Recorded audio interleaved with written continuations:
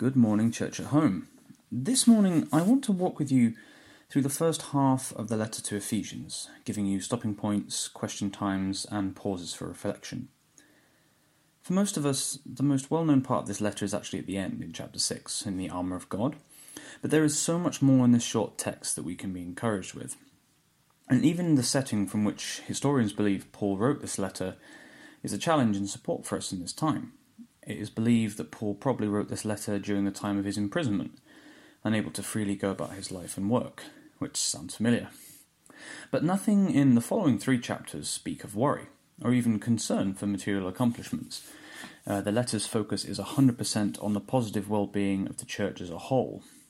So, before we even start, take a moment to pause and reflect on Paul's situation, and maybe read the final part of Acts 28:16-25. When Paul is under guard, house arrest, with an uncertain future, and Acts ends and then all his letters begin. And Paul has turned a bad situation into a new opportunity to serve God and encourage the church that he has seen flourish over the years.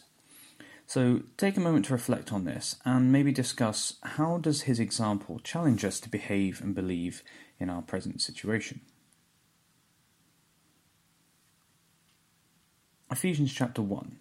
So in chapter 1, Paul brings us together, and he reminds us that God always intended to adopt everyone into his family under Jesus.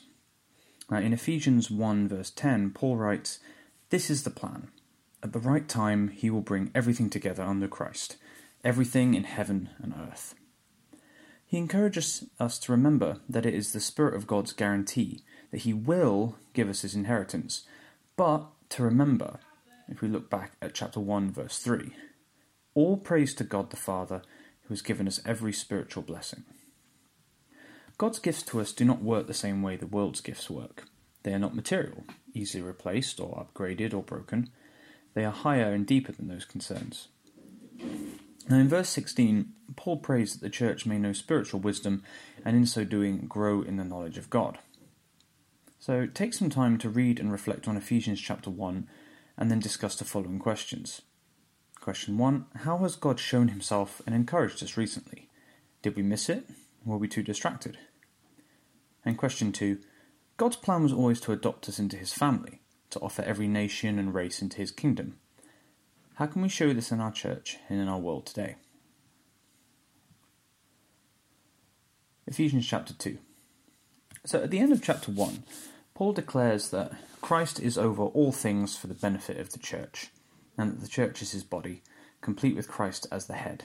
Now this will be important later on, but with that in mind, with Christ as the head, we can jump into chapter 2.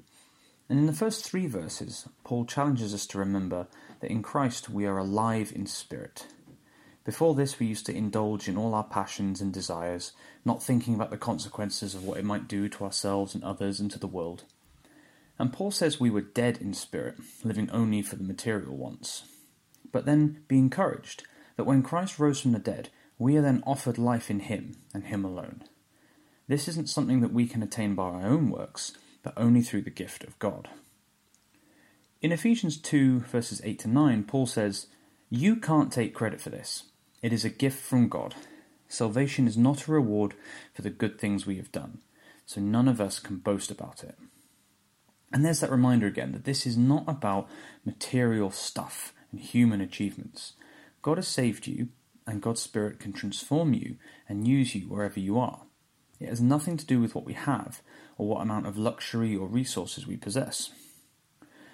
God's Spirit is the only resource needed so that we can be transformed to be like him. Now take a moment, reread the first 10 verses of chapter 2, and consider the following. How often do we reflect and truly give thanks in the way we live for this gift? Do we try to please God with our works over our honest faith?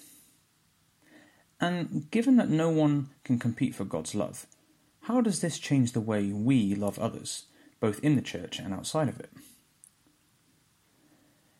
It's so easy for us to be split apart with concerns over money, food, toilet paper, health, wellness, let alone all the silly things the church argue about. Favourite worship songs, liturgy, who gets to do what on a Sunday. And Ephesians is a loud cry from Paul. Be united together. in the good and especially in the bad.